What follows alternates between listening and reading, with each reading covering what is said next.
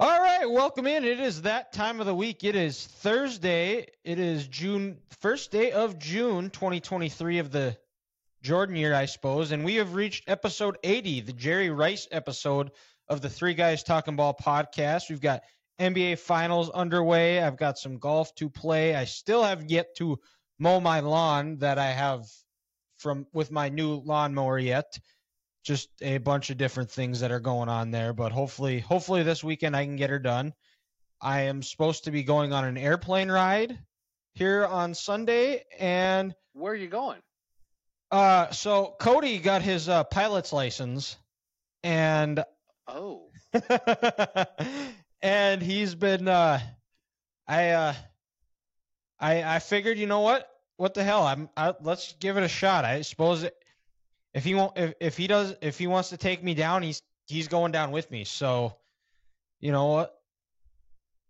And I'm excited. One of our buddies actually went and did it not too long ago, and I was like, yeah, you know what? What the hell? Why not?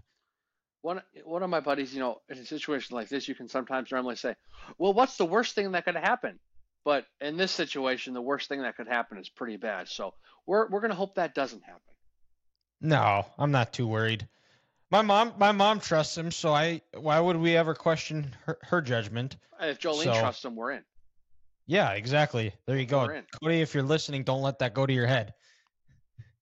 But it's funny, one of my coworkers, he's actually going to school to be a pilot, and he flies he goes to school at MSU. So every week, I think every Wednesday, he either flies from Mankato to Ames or Mankato to Grand Forks. Oh, okay, sweet. So that's kind of cool.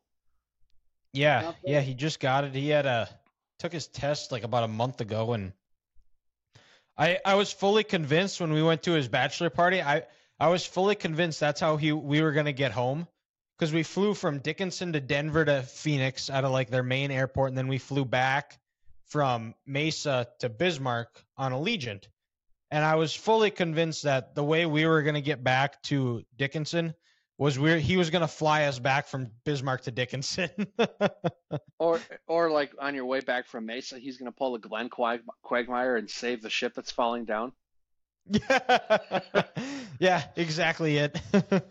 Well, that one's a little bit bigger than the ones he's flying. So that's fair. But yeah, we'll have a recap on that later next week, but NBA Finals is underway. We're less than 100 days out from the college football season starting again. Ethan just got his tickets to go to flights to the Gophers North Carolina game in September. Yeah. So before you know it, we keep chipping away here. We are just inching closer and closer to college football being here, and it's going to be full speed ahead here. Well, and then also we're less than 100 days away from the NFL coming back. Also, has that hit? Yeah, I want to say it was Tuesday this week. We hit the NFL shared on their Instagram page. I suppose that would make make sense then. Yeah, a graphic with Jared Goff, Aiden Hutchinson, and Amon-Ra St. Brown, and then Travis Kelce, Patrick Mahomes, and Chris Jones. So, okay, it's here. It's live, folks. Mm-hmm. We will be having real football soon, and that's exciting. Yes, it is. And it'll be here before you know it. But before we do that, we got the NBA Finals tonight. As you're listening to this, it's Nuggets Heat in a very anticlimactic Game 7 between the Heat and Celtics, almost coming back from a 3-0 deficit. Ethan, you were this close, and a lot of people. It was very confident. I wasn't going to be shocked, but I was on Saturday. I watched Game 6 where I had a buddy back in town for his brother's high school graduation and went to his open house. And after everything kind of in the game started, we watched. And him and his stepdad, huge Celtics fans. So we're watching this game. We're listening to it. Things are going well. It's we're coming back. Then Jimmy Butler happens, gets fouled. Makes all 3 free throws. And I've described this to a few people that it was very similar to the Minneapolis Miracle, where it was just it went from drunk and disappointed. My buddy just chucks his hat at the door, got his hands in his face like, oh my God, I can't believe we're going to lose this way. And then Smart shot goes out, just, and then Derek White with the tip in. It went from drunken disappointed to drunken disorderly. My buddy and his stepdad, they were jumping up and down, hugging each other in excitement that there was a game 7. And then after that, a second is like, we're totally going to lay an egg on Monday night. And that's exactly what happened. Is I think they got up like 7-2. And then after that, it was all heat. What you said there, Dylan, drunken disorderly to what? Drunken disappointed to drunken disorderly. Yeah, that should be just a motto for the city of Boston, because they just go from 0 to 100, and that was fantastic. So they who knows? You might need to talk to the great people of that city and try to get that trademarked or get that on a shirt or something. I think that'd be a good shirt that'll sell. I think that there's a lot of moments, and maybe once the NBA Finals is over and we finish book club, that could be a topic of discussion, is drunken disappointed to drunken disorderly in a matter of seconds. Mm-hmm. Or the flip, because I have one that comes to mind right away is the 2015 Michigan State game, the trouble with the snap game. Oh, yes. And I'm sure there's a few more. Grant, I can think of a couple of years would be the Chiefs in the 2018 AFC Championship game. D Ford, man. I'm really bringing up and really reopening up some wounds. Don't go there. Don't go the there. 2015 Big Ten Championship games. Hey, if I had to open up the rip the Band-Aid off of a game from 2015, I got to rip it off you. It's only fair how this works. Well, then also Thursday night Chiefs Broncos. The Jamal Charles fumble. That was just an awful year. The Broncos defense and LJ Scott, two people to this day I am not a fan of. No, can't say I blame you. Freaking LJ Scott, man. Well, and then the interception off of, it wasn't Kittle, it was the other tight end's shoulder, or Vandenberg's shoulder pads in the end zone. Oh yeah. I was like, because I think that would have put us. It just sat on his shoulder. Sat his shoulder I think would have put us up 13-3. Yeah. Yeah, that just sums up that game. But Ethan, do you can you think of any drunken disorderly to drunken disappointed games? Well, I'd say the last 2 Iowa-Minnesota games, last 2 years. Oh yeah. It didn't end at the last second, but just the game in Kinnick kind of did. That's got to be one. I'm trying to think what else. The Purdue one last year, you win that, you win the West. Oh yeah, the lay an egg on homecoming. Yeah. 2 drop touchdowns. Yeah, no, the 2 Iowa ones probably are big just because they outplayed them 100% in both games, and you run for 300 yards, one player, and you can't win. Solid. Yeah, that's embarrassing.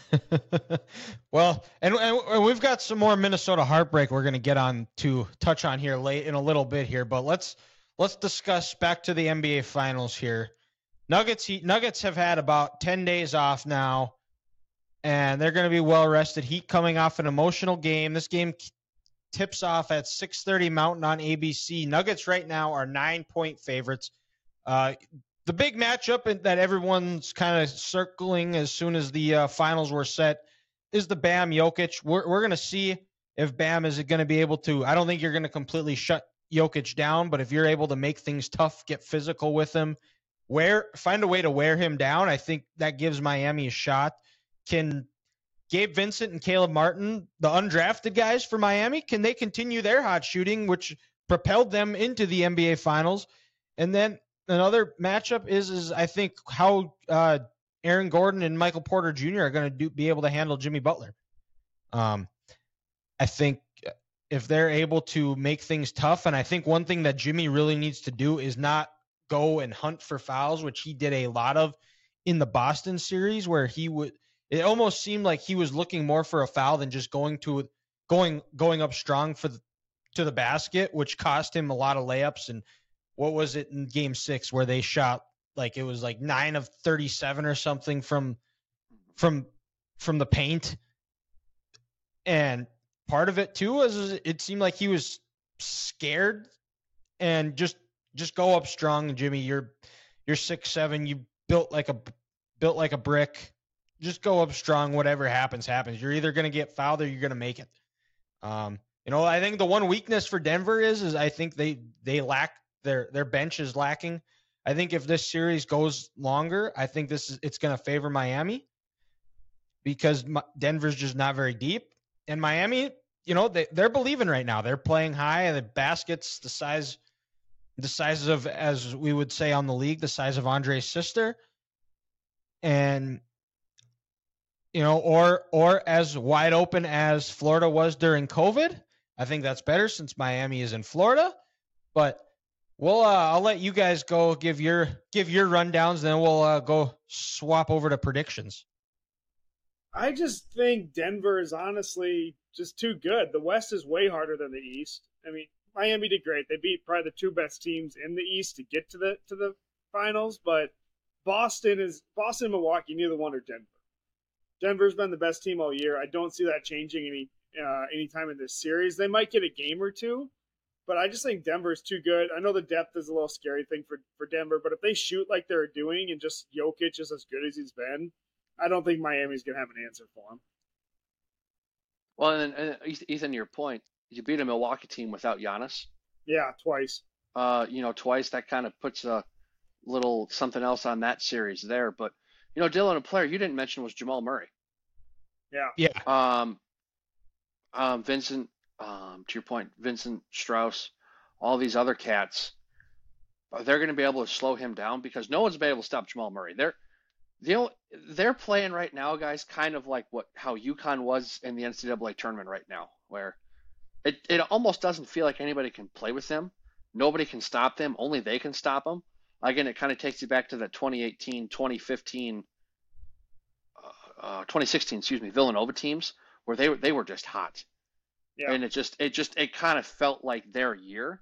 And, Bam, he can be a good offensive player, but on the defensive end, I think he's kind of soft. And what Jokic, I think, is about to do to him right now is going to be just absolutely disrespectful and disgusting. I think Jamal Murray's been the best player for the Nuggets this postseason, but I think Jokic is going to be the MVP, and he's going to absolutely just make Bam look like a fool. And, I understand you want to get physical with Jokic, but listen to some of these guys on TV talk, and you hear other players talking on the internet. Jokic, he'll give it to you too. So he's going to give it to Bam, and, Mike Malone, everyone's going to talk about Spoelstra. Mike Malone's done a great job as coach for Denver. It just like Ethan said, it kind of feels like their year. And I think the only person that can stop them is going to be them. And then for Miami, who's going to stop Aaron Gordon? Jimmy can't guard him. He's got to be on Michael Porter Jr. It seems like it's going to be almost too much.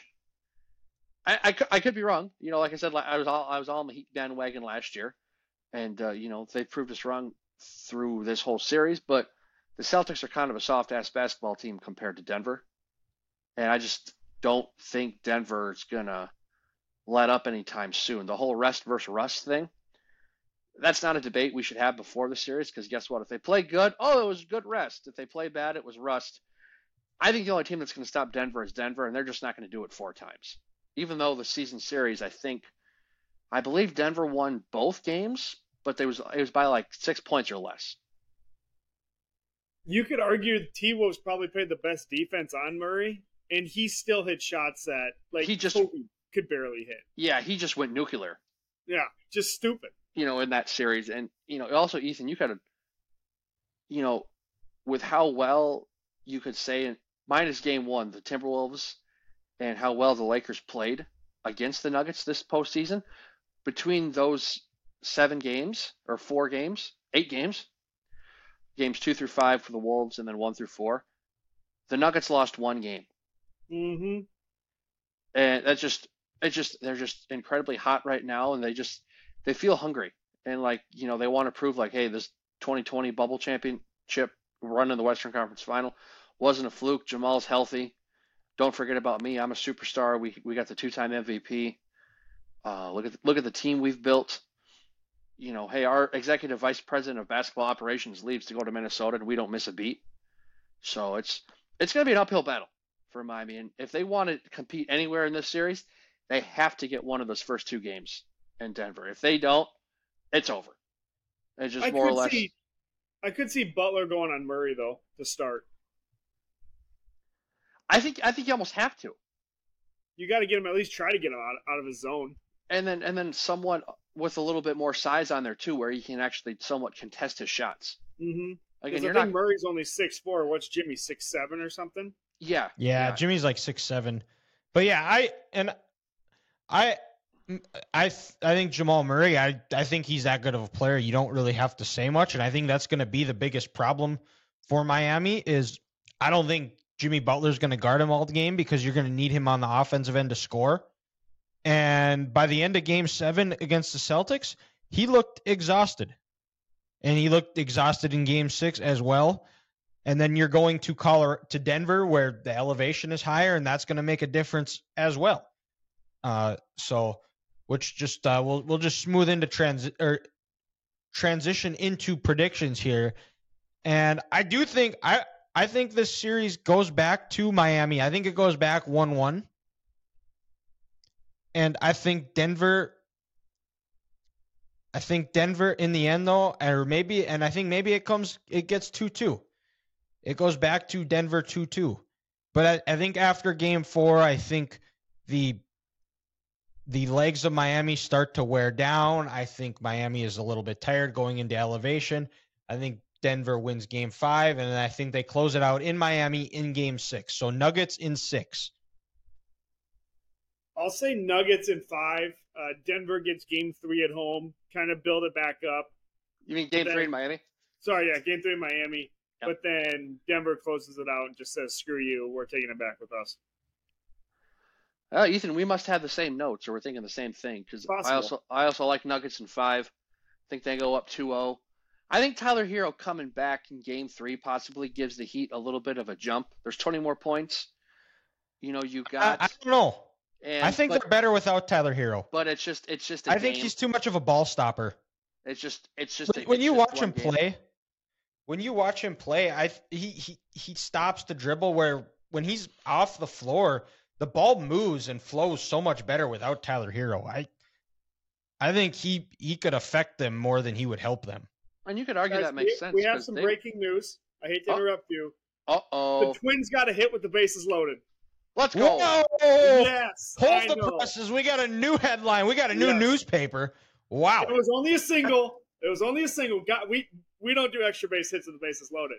But it scored 2. Hey, what are we, 6 for 44 this year now with the bases loaded? Something like that. It's just let's go, baby. We did strike out with it, bases loaded, nobody out though, so we're still looking for that first hit with nobody out, but we got a hit.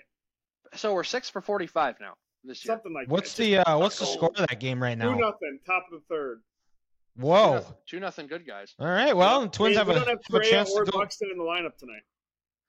Well, hey, they got a chance to go knock on wood. They have a chance to go into the defending champion's house and steal a series from them. So if they win tonight, they win the season series version. Hey, let's go.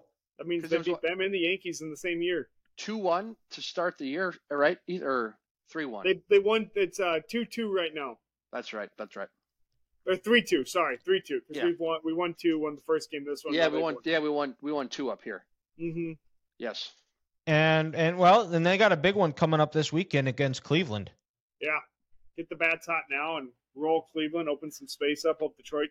Well, especially a team like Cleveland who can't hit the baseball for anything.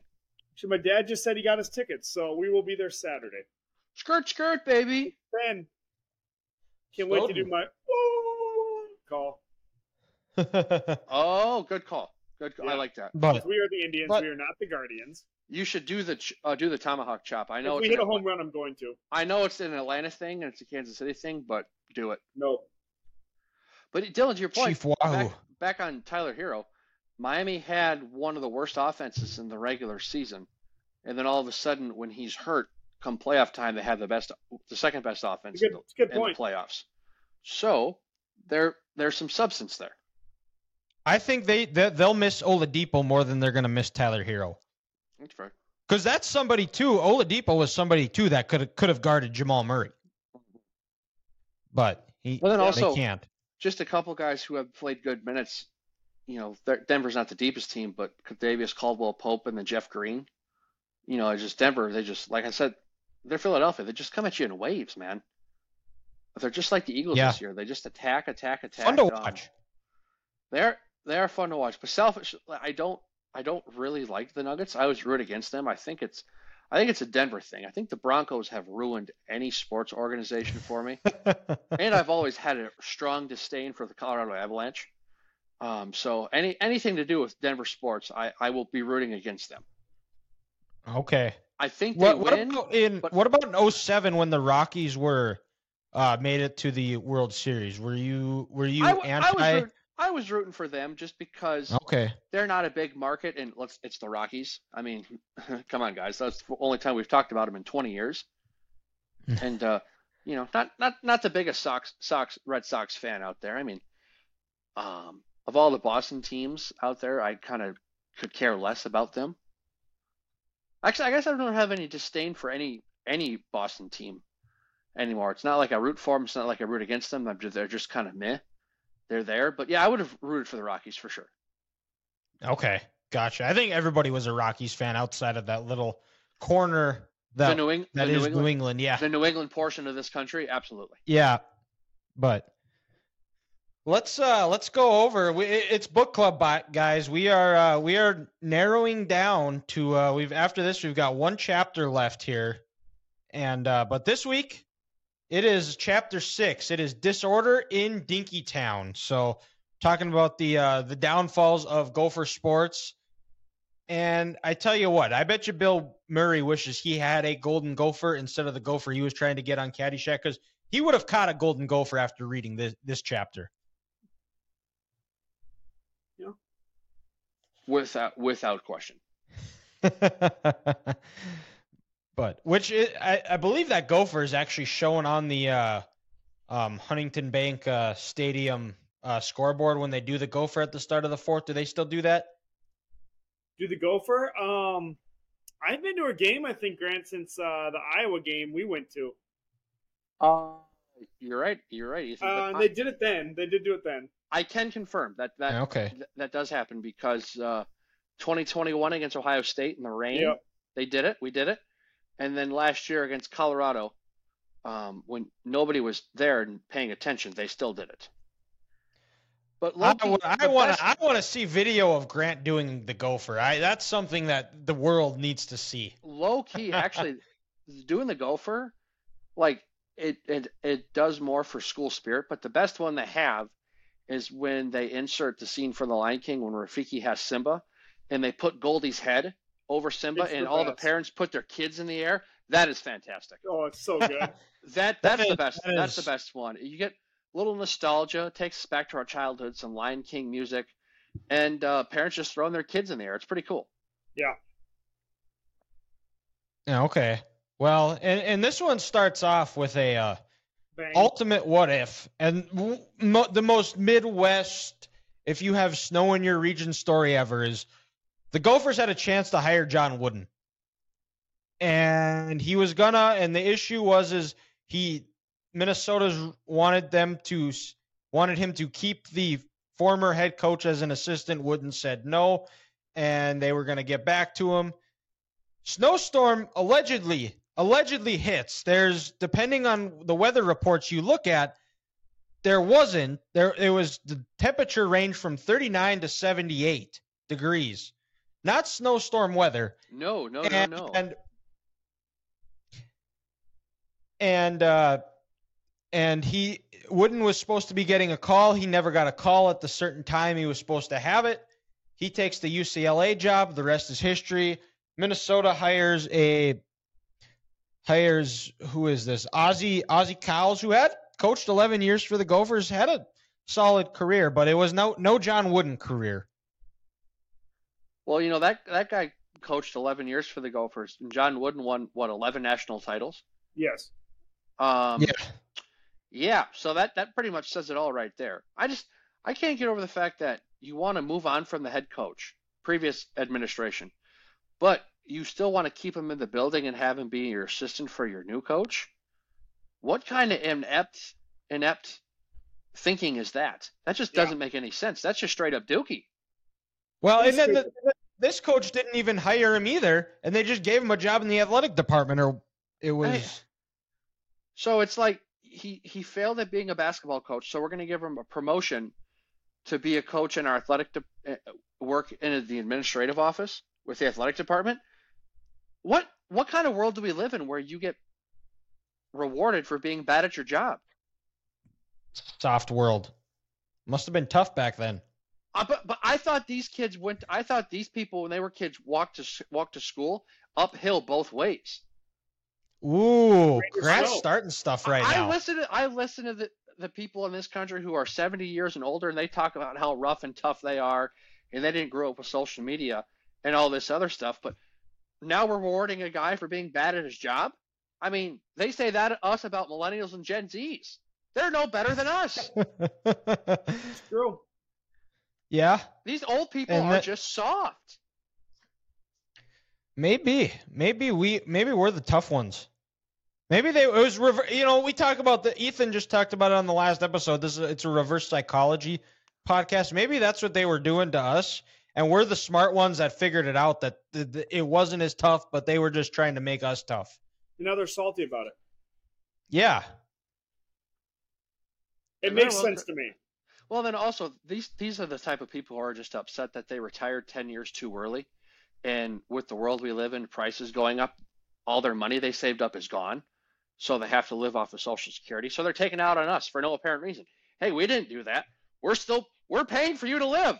Don't come at me, old person. There's going to be no money when I try to retire. Old people just bug me sometimes, and I'm taking it out on the administration here. I understand their frustration. They work their entire life to not have to work and have the 401k, and then everything goes up where they have to get jobs. I would be mad too. Don't take it out on me. Don't call me soft when you don't know who I am. Well, I don't think anybody who knows you, Grant, would think you're soft. Maybe Ethan would.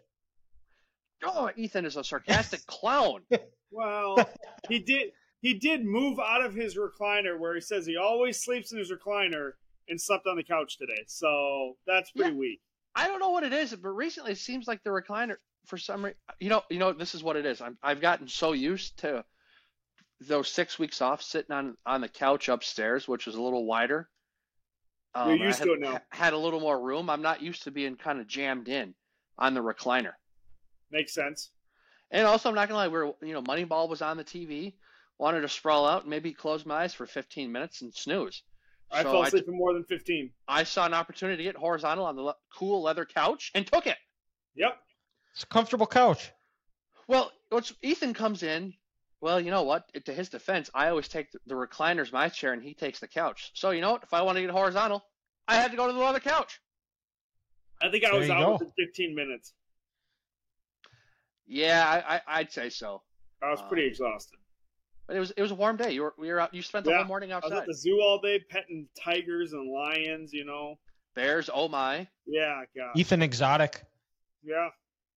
And then got a fantastic. Give me a show on Discovery. A fantastic lunch at Sunshine Factory. The guy was in the sun. He had a full belly.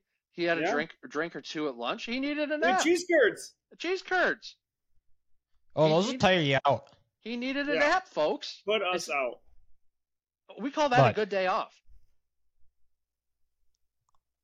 It sounds nice. I did not get a day off today. But I have the weekend off, so I was going to say, suck it. I do too, actually. I'm not going to brag too much because come Saturday and Sunday when my alarm, goes off or my body wakes up at 4:45, 5 o'clock, and it's like, all right, let's do this whole work thing. Loser. Yeah, so you're not going to hear me bragging too much. And speaking of losers, let's go to the next one. Gophers getting to brawl at the barn with Ohio State. Why is Ohio State being the losers? Or heartbreak? I think it was more so just embarrassing. Yeah. the dad of the Arkansas coach, Bill Musselman, is the Gophers coach, and tempers were flaring at halftime as Ohio State's center was spitting on players. I believe that was. Now, that you don't do. That's crossing the line right there. Yep. You and he spit on someone? elbowed the Gophers guard. Not shocking. Ohio State being scumbags. Least shocking thing. Ohio State definitely started this, and it was, so it was actually Whitty saying that the center for the Gophers spit on him, which Whitty being the Ohio State center. But I mean, Ohio State does have a history of scandals and lying and covering things up and, spreading false things. So trading chains for tattoos. Yeah, exactly. Vehicles. We don't have to get into the whole history because we're talking the Gophers here. But Dave Winfield, former Twin great Dave Winfield was on this basketball team. And it was Gophers actually ended up going on to win the Big Ten that season, and then they lost in the first round of the NCAA tournament, 70-56. But you say this: anytime another man spits on you, hands automatically are being thrown. Absolutely. Cooler heads do not prevail here. Someone spits in your face, hands are being thrown. Any part of my body. If somebody spits on me and it lands on me, hands are getting thrown. You're going to look like Trent Williams against Richard Sherman after the playoff game. Pop! I'm just excited that the fans came in and backed the team up. Like, that's fantastic. Go beat the shit out of Ohio State players. That is hilarious, too. Yeah. Hey, protect your house. Protect the barn. Literally. Protect the barn. Yeah, protect the barn, literally. Don't let the people from Central Ohio. Don't piss the Gophers off. The Harvard of Ohio State, the Harvard of Central Ohio, come in and disrespect you. Take them out. Don't ever mention Ohio State and Harvard in the same sentence again. That's just not accurate. Dylan, I was making a joke. I was being a sarcastic asshole, saying it's the Harvard of Central Ohio. It's the Harvard of. I think Ohio University is the Harvard of Ohio. I don't even know where is Ohio, but here's my thing: is Ohio University in Central Ohio? Because Columbus is in the middle of the state. It's in Athens, I think, which is closer to Cincinnati.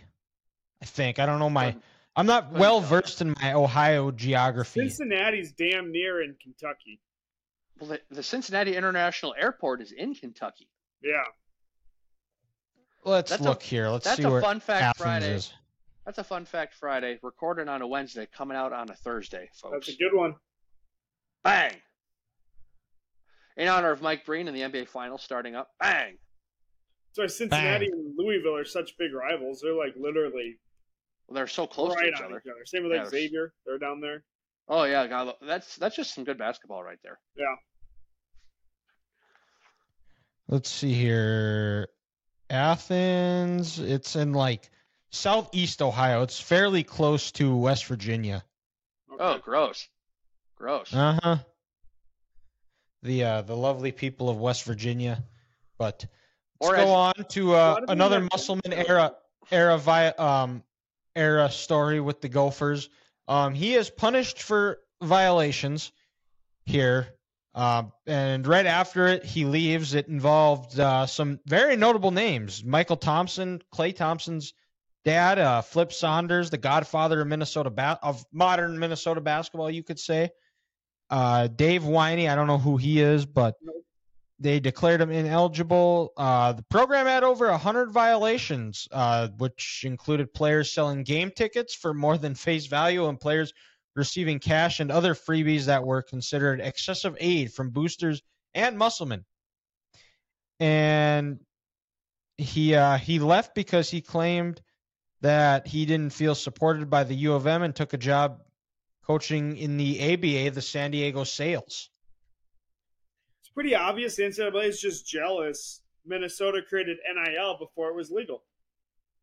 Exactly. That's all it is.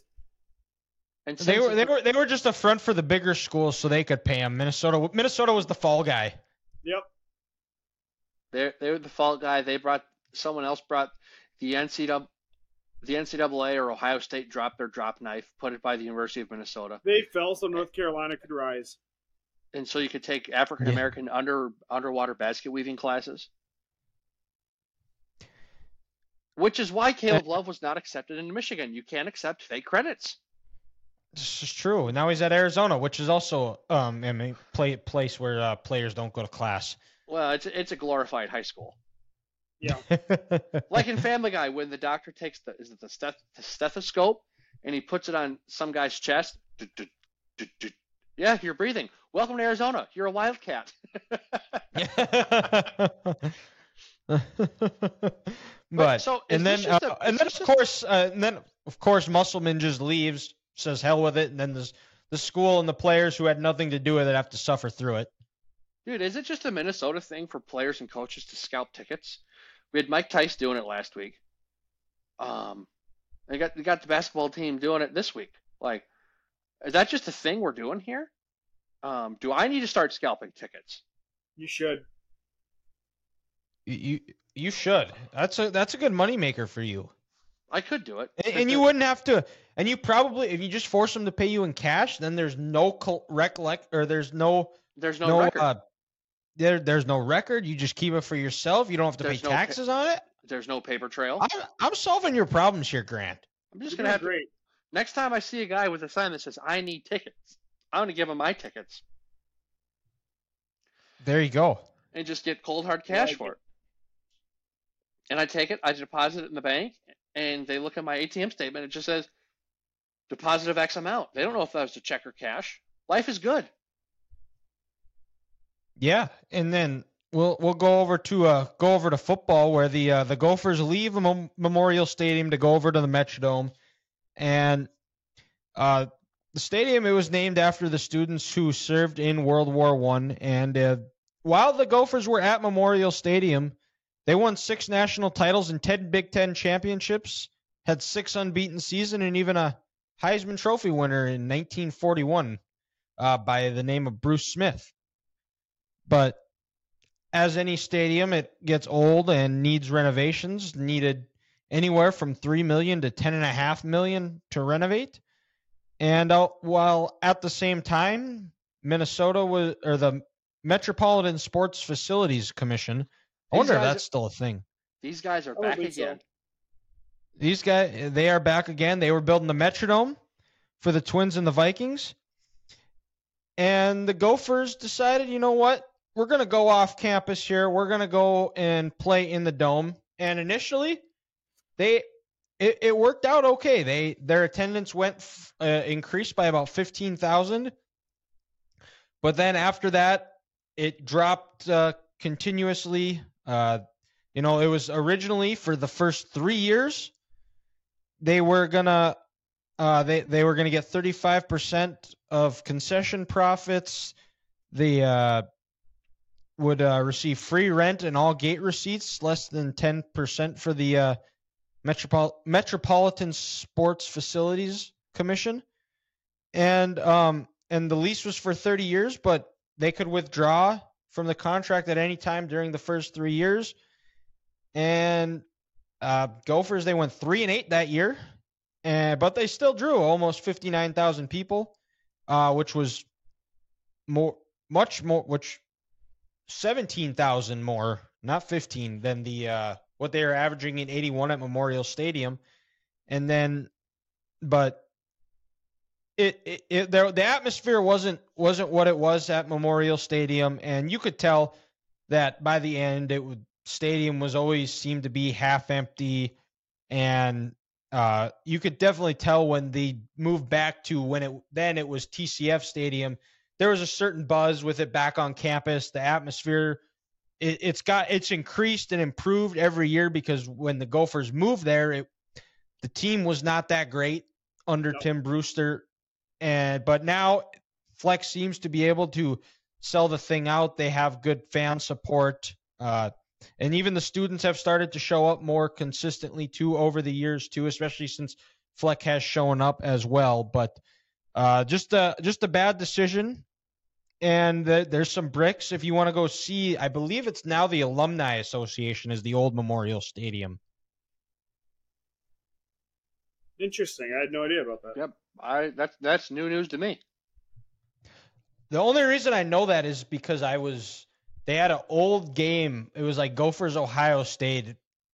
I don't know when, but the Gophers won, and I was like, I've never actually seen a game at Memorial Stadium or Minnesota's Memorial Stadium, because there's like 50 in college athletics.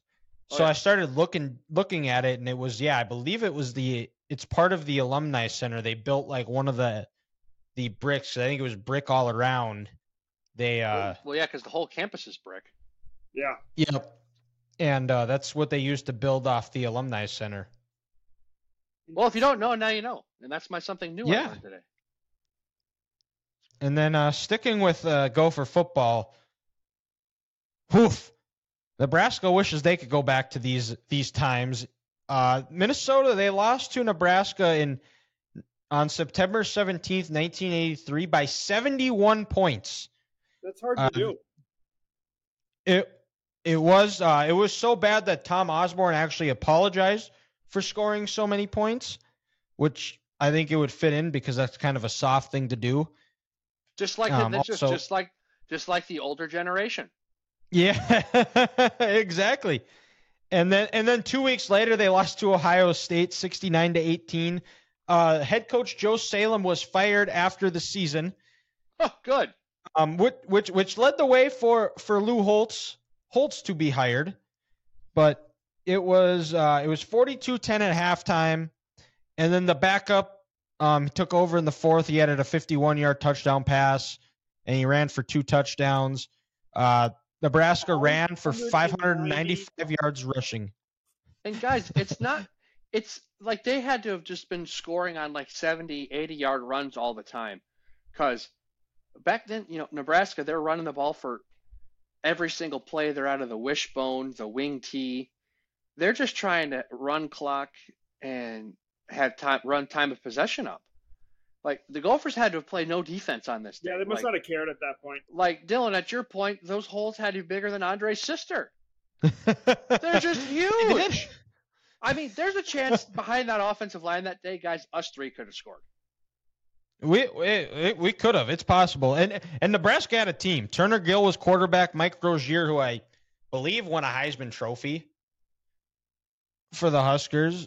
Those are two solid people to have on your team, and that was in the golden days of Nebraska football. Is that what Nebraska fans watch these days? Do they just turn on and absolutely watch 1985? I mean, because I think so. The only thing on their cable package they have is the History Channel. Yeah. Maybe I should call Nate up and see if that's what he does. That's probably actually the game he's watching right now. He's thinking about it. Probably, but we talked about the 71-point loss and then the 69-18 loss. Carved the way for Lou Holtz to be hired as the Gophers head coach, coming from Arkansas. When he left Arkansas, he had a 60-21-2 record and 6 postseason bowl appearances in 7 years. And now what's known as the Notre Dame clause is he signed a contract for 3, or I think it was 6 years, because he was there. 5 years. He signed a 5-year contract, and he had one stipulation in that he could leave if Notre Dame ever contacted him. Well, they did, and Holtz didn't have the best start, but there was some drastic improvement from they were 1-10 the year before he got there. They went to 4-7, and then 6-5, made it to a bowl game. Since their first one since the 1977 season. And that was around the time when rumors were flying that Notre Dame was going to be firing their head coach. And that was the only job Lou Holtz was going to leave for. Just so happens that he didn't that he took it. And what's funny is that originally he didn't want to take the job because it was cold, and we didn't talk about it in the previous one where the Gophers leave for the Metrodome. But in 1984, when that lease was when the Gophers could have backed out of the lease, he gave an impassioned speech about how the kids want to play in the dome. Now, is he the reason for the downfall of Gopher football? I don't know. And they hired John Gutekunst. I don't know if he's got any relation to Brian. But don't ask Aaron Rodgers about that. Yeah. But beat Clemson in a bowl game in his first season. And then he coached for 5 more, but never won more than 6 games. Holtz coached at Notre Dame for 11 years, 130-2 record, won a national title in 88. And then the Vikings there was rumors that the Vikings were going to hire him in 91. Interesting. It's another case of a Hall of Fame coach where you sit back and you're like, what could have been for Minnesota? Yeah. What could have been with Holtz and John Wooden? John Wooden. You just don't know. Would have been quite the duo. God, it would have been. That's about as good of a coaching 1-2 punch you could get. Oh my God, yeah, without question. I mean, it's no Jim Harbaugh, Juwan Howard, but still pretty close. Someone's got to come in second place. I can't believe I said that. That was dumb. Well, but the funny part about it is now that Harbaugh's kind of has some momentum, beating Ohio State twice, and if you pair that up with the run Beeline had from 2013 to when he left, you could make that argument, but now you can't. Mm-hmm. But and then going into the 90s, the Gophers, they fall 1 game short of the Final Four. And when I was reading this one, it almost felt like the Morgan Wallen song, the 98 Braves, where they're in the Sweet 16, they beat a power in Syracuse and felt like they had it won, and they go and give up 40 and 30 points to 2 Georgia Tech scorers. And Georgia Kenny Tech shot Anderson, 30. 30. Like, the dude's a beast. Yeah. And that was the furthest they've gotten to that point, the 97 season when they made it to the Final Four, but we already discussed that one. But and they were a senior-laden team. They had a coffee. I'm guessing that was Amir's dad, Ethan? Yes, it was. Okay. And just what could have been. The 90s, I can't remember who was in the 1990 Final Four, but I want to say that was a UNLV team who I think they beat Duke, if I'm not mistaken. It could be. I'll let you guys give your thoughts and I'll look it up. I don't know, just another sports memory. You come so close and you fall. Well, and especially in the best tournament in college sports.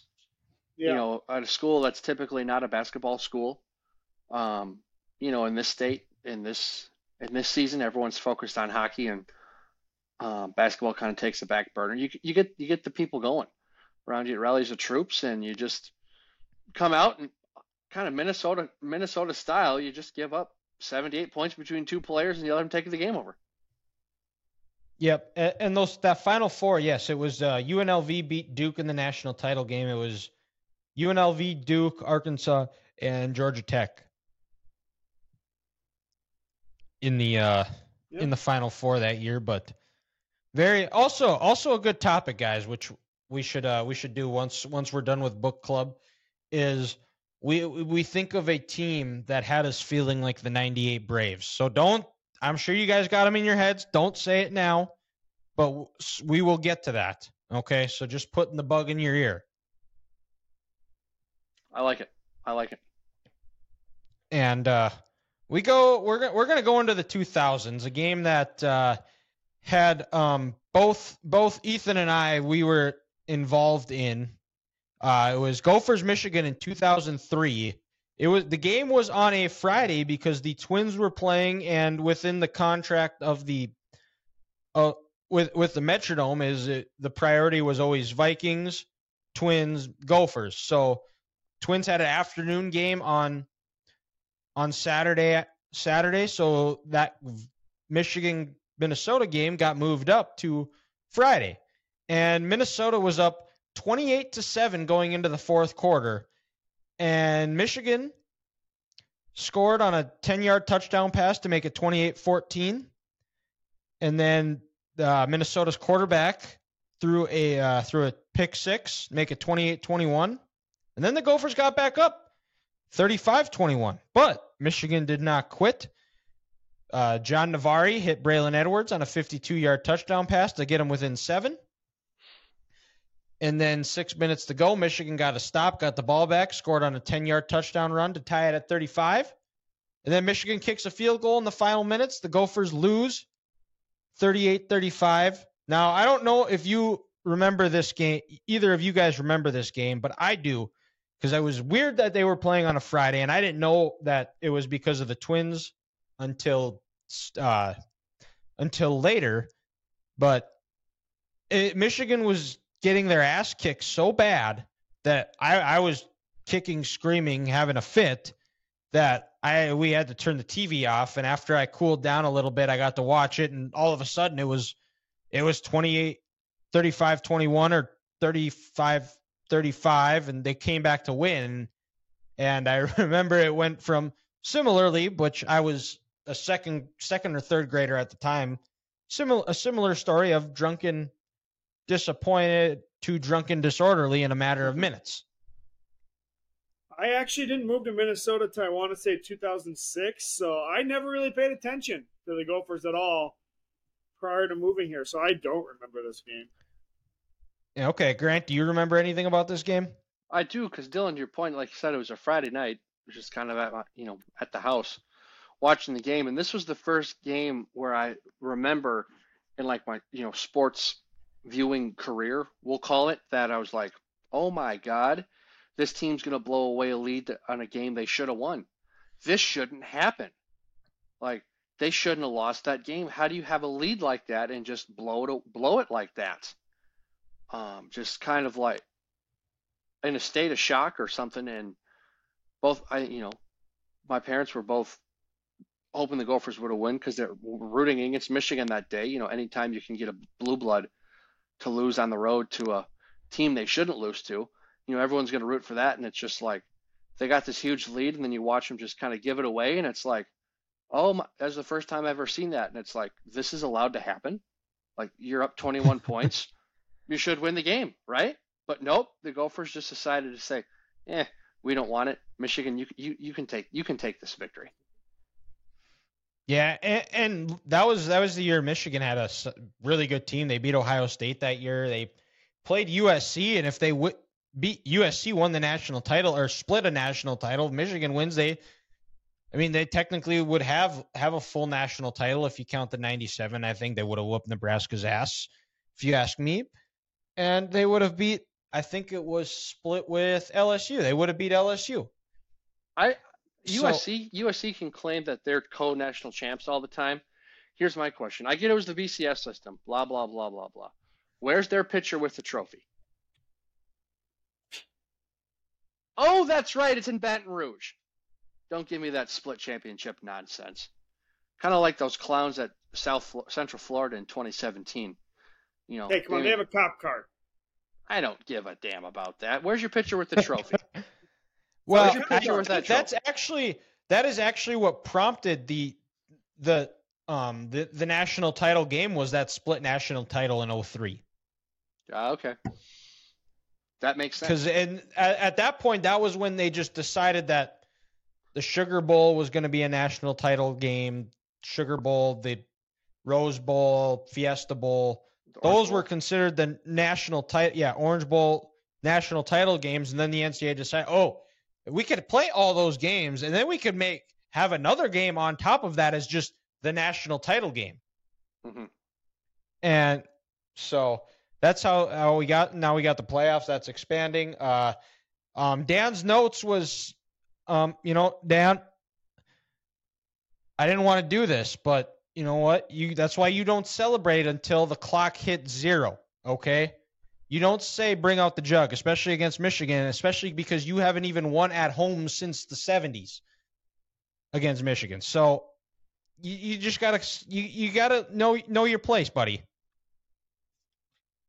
It's gonna be great when Gophers bring it home this year, though. Ethan's got jokes. McNamara, whatever his loser name is, just sucking ass right then. U.S. Bank or TCF, whatever bank it is. It's gonna be Huntington. great. Huntington. You don't even know it. You don't even know it. I'm just upset. Michigan's worried about the Gophers. I'm just upset JJ McCarthy's girlfriend has not accepted my Instagram follow request Yeah, yet. true Still that. hasn't? She still hasn't. I would cancel when we try. People might have forgotten, so now she'll see it. It's not like I'm gonna message her and say, "Hey, baby," because she's way too good looking for me. But come on, we know that. I mean, I just saw an attractive girl in Phoenix, Arizona, and then I saw the girl she was standing next to, and I was like, "Okay, she's clearly JJ's girlfriend, and that's the sister next to her." You could just, it was obvious. In the words of Alec Miller, she stuck out like a dick in a cake. But yeah. And I don't even remember this girl's name, so it's not like I can go back to her account and cancel the request. It's still hanging there. Well, when we're done recording, I'll look it up and get back to you on it. Or she just straight up declined me, which she could have. I actually kind of hope she would have, because like you said, that'd be hilarious. I mean, she actually knows who you are. Yeah. Yep. Because let's be honest, she is way too pretty for me. But I think she's also a Cubs fan, so I think she's on to you. I don't know about that. Better check your Instagram. Even if she was, Grant wouldn't talk to her anyways. I wouldn't know what to say. I saw you on TV. My name is Potato. I saw you on TV. My name is Potato. You would be like the Chris Farley SNL video where he's interviewing John Lennon. Hey, you remember when you played with the Beatles? That was awesome, man. That was awesome, man. Yeah. Yeah. But So Grant, what do you do in your free time? Lift weights. What else? That's about it. Potatoes. What kind of protein do you eat? I'd ask stupid questions like that. It would be an absolute disaster. But and we'll go on where Holy Cross upsets the Gophers in the NCAA tournament. Anytime my former coworker, he went to UND, and anytime the Gophers and UND play, he doesn't wear UND stuff. He wears a Holy Cross hockey shirt as a troll job. Minnesota had 7 power plays in this game. They were number 1 in the country for most of the year, and they, in typical Minnesota fashion, lose. Just like this year against Quinnipiac. Yep. And that was they lose 53 seconds into overtime off a Gopher player's skates. Only Minnesota. Yes. Only Minnesota. Stupid as it gets. It really is. And then back to same year in 2006, just a little bit ahead, is when the Gophers blow a 31-point lead in a bowl game. They were up 38-7 midway through the third quarter, and Texas Tech got hot. They come back, they win it, and they get it to overtime on a 52-yard field goal.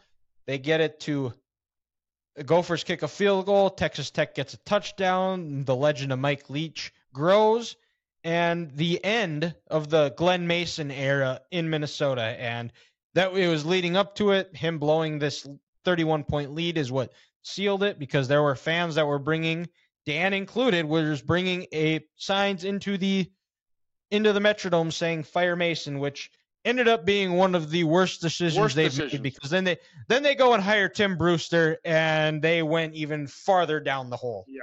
Never should have fired Glenn Mason. No. This was actually the first game I remember I remember watching the bowl game and I was like, "Oh my god, who the F cares? It's the friggin' Insight Bowl." Yeah, it's a game in Tempe, Arizona on NFL Network. Nobody's watching. No It's not even on ESPN.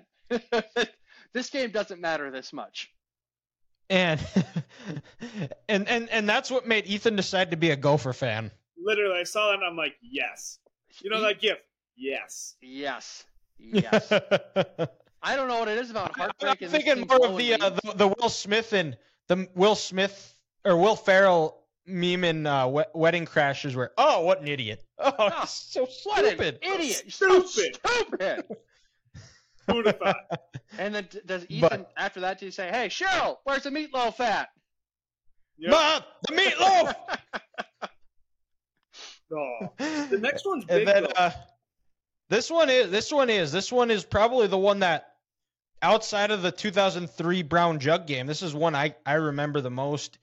Is when the Minnesota hockey leaves to join the Big Ten, and which killed the WCHA. Killed Minnesota, like any interest in. Worst thing in that's hockey. happened to college hockey was So the dumb. Big Ten. Big Ten getting a hockey conference and ruining the best conference in college sports. In all of college sports. Well, and just by these numbers is so that the last WCHA hockey tournament averaged 18,100 fans a game. The 2019 Big Ten tournament final had 5,100 people there. I mean, and this had rivalries. It had Duluth. It had UND. Denver was in it. Colorado College. St. Cloud, Wisconsin. MSU. Bemidji, Mankato. I don't think Bemidji wasn't in there. They had Michigan Oh, Tech. they weren't. Michigan Tech, okay. Alaska Anchorage. I mean, this was college hockey at the highest. And then Dylan. And I mean, those games were competitive. They were competitive, and they were so much fun to be They're at. great. Oh my god! Ticket sales were nuts. The amount of games I went to as a kid in Mankato when Duluth came into town, when the Gophers came into town, St. Cloud, it was unbelievable. Seeing UND fans travel from Grand Forks and essentially take up half the arena, it was romantic in a weird way. Not to be creepy about this, but it was just so cool.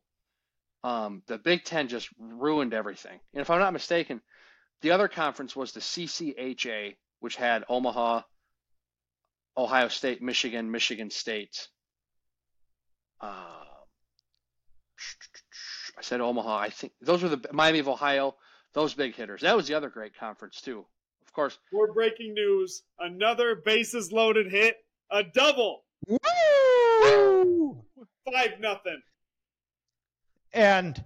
But Grant, you're right. I mean, you look at you go onto YouTube and watch those games. Like, fans were sitting on pins and needles with excitement, nervousness. There was just uneasiness in the arena those whole games.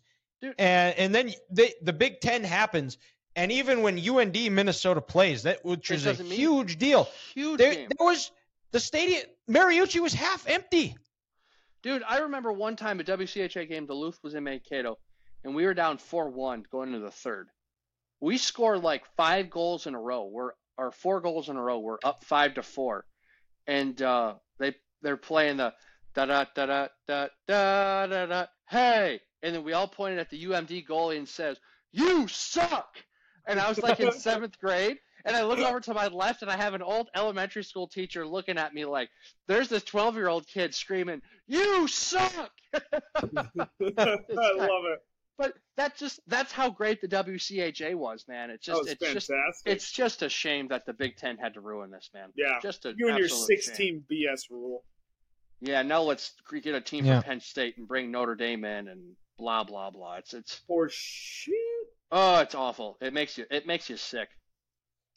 And then we're going on to quick hits. Go for gas. We've got 2 left here. Awesome.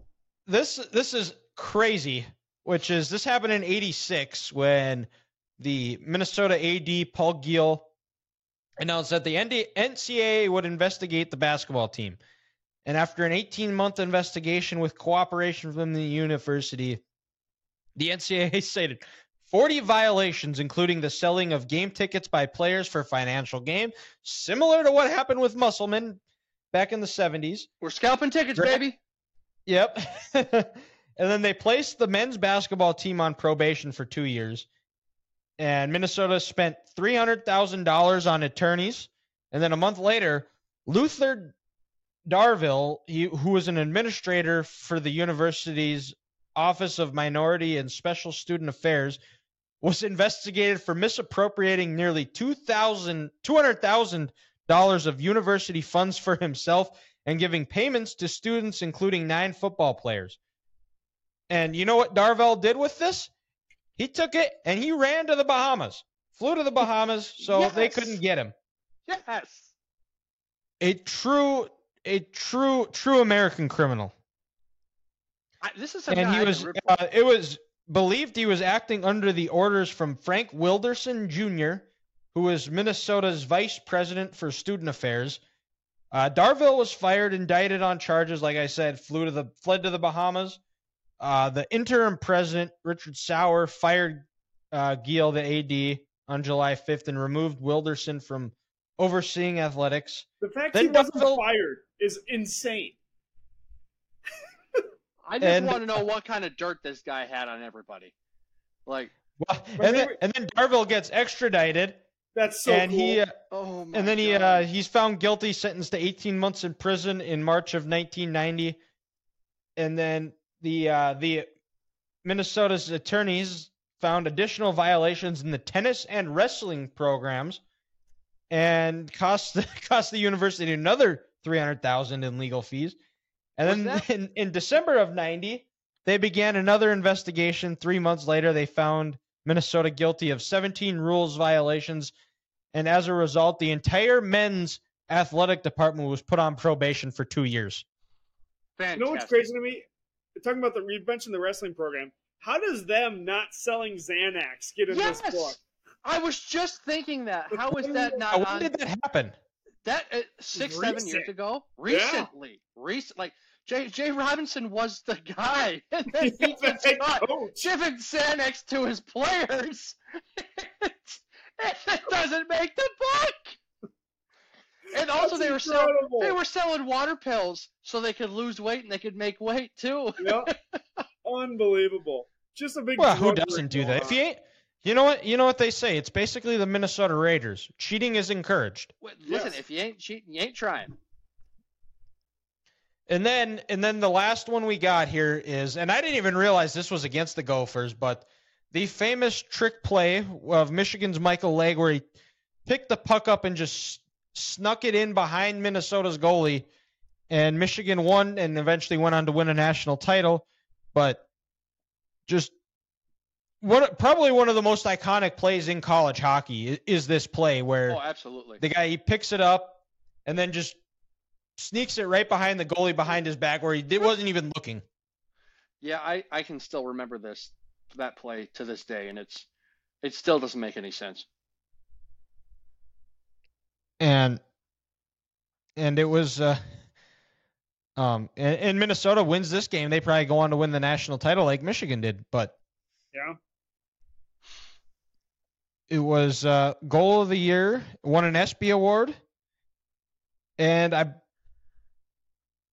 there's Andrei Svechnikov.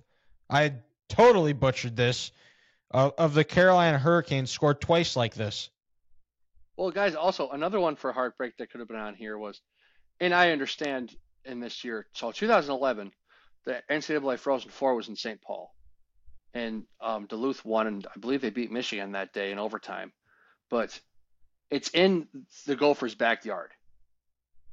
And they can't win a national title, and you have your in-state rival come into your city and win a national championship.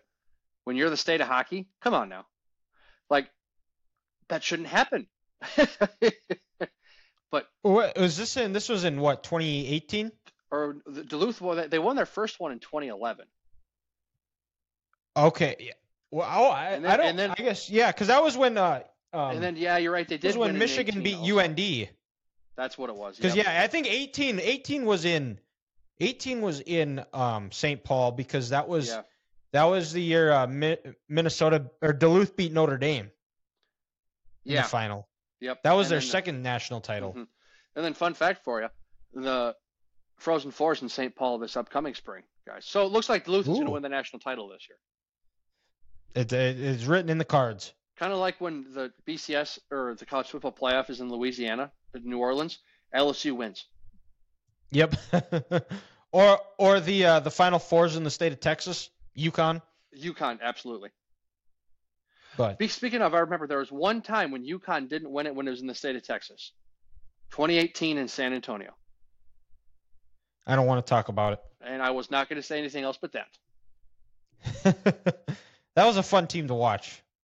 Didn't end the way they wanted it to. They just ran into a buzzsaw, but that was a fun team to watch, in that Michigan team. Mm-hmm. But yeah, we just got some quick hitters next week, and then the week after we'll probably have Dan on to come discuss the book with us. And he said he tweeted us out that he's making notes for us and has his rebuttals ready. So get your popcorn ready. We're gonna have some fireworks here on the show, but and we might have some on this show too because we're gonna kick it over to Grant for Curveball of the Week. Well, speaking of fireworks, and Memorial Day weekend, you got me thinking today, guys. Of all the holidays we have in this country that we celebrate, which one is your favorite to celebrate? Why is that, and what makes that your favorite holiday? Like, what events make that day so special? I've always said Thanksgiving. I don't know why. Just because you're a foodie? I think because it's the food, but then again, like we usually eat the same thing at Christmas. I don't know why Thanksgiving's better, but maybe just the football. You always have your 2-3 games on throughout the day, all spread out so you can watch each one. You just eat, sleep, and watch football. That's all you do. I mean, how much more American than that can it get? Yeah, exactly. Yeah, I'm with you, E. I think it's Thanksgiving for me. It's all the food you can eat.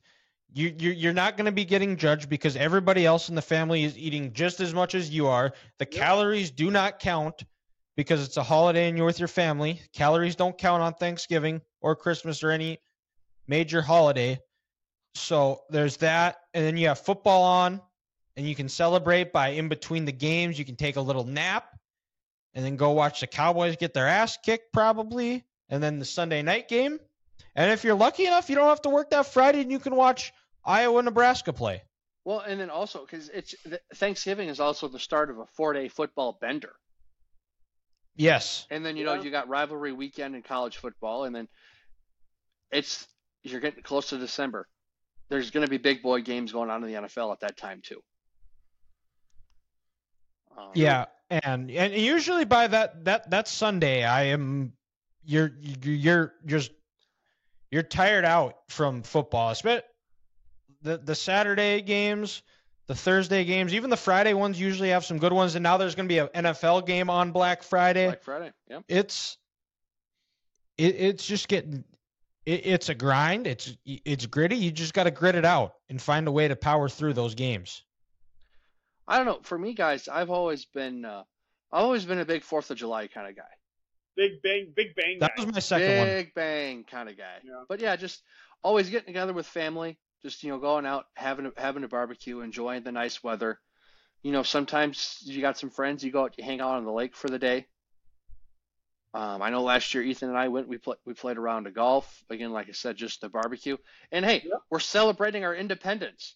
Yeah. At that day, we said, you know what? Us 13 little colonies, let's take on the biggest monarch in the world and say we're free. Grant Canterbury has giant fireworks. I'm just saying. I might have to stop down. Yeah.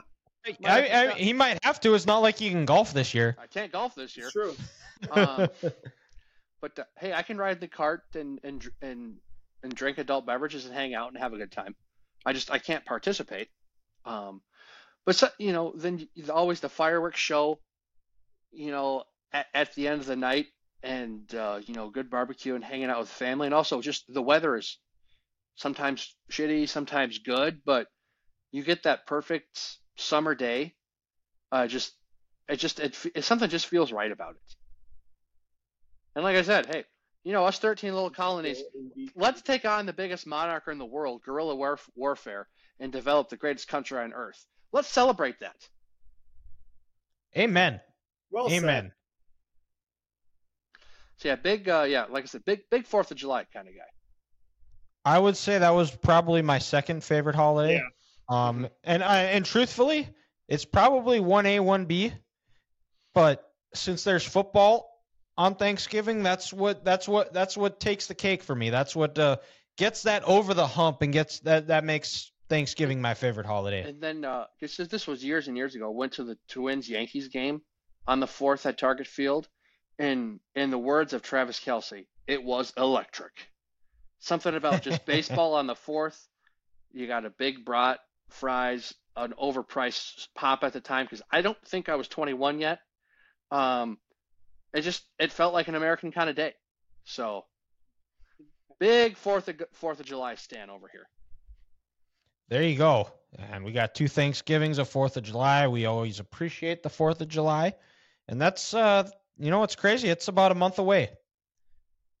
Yeah. Now that you think about it, it's weird to think that we've month from Sunday, guys. Yeah. It is. So that wraps up episode 80 of the Three Guys Talking Ball podcast. We'll have the segments of the show out on YouTube on Friday. Go check out our Conversation Monday I just had with my cousin. If you haven't had yet, we will be posting a new one of that on Monday as well. You can check us out on Facebook at the Three Guys Talking Ball Facebook page. You can like, follow, share, leave a review. You can also go subscribe on YouTube under the same name, and then go follow us on Twitter, Instagram, and TikTok at 3GTB Podcast, where we'll be posting content as well. That wraps up this week's episode, and we'll talk to you next time.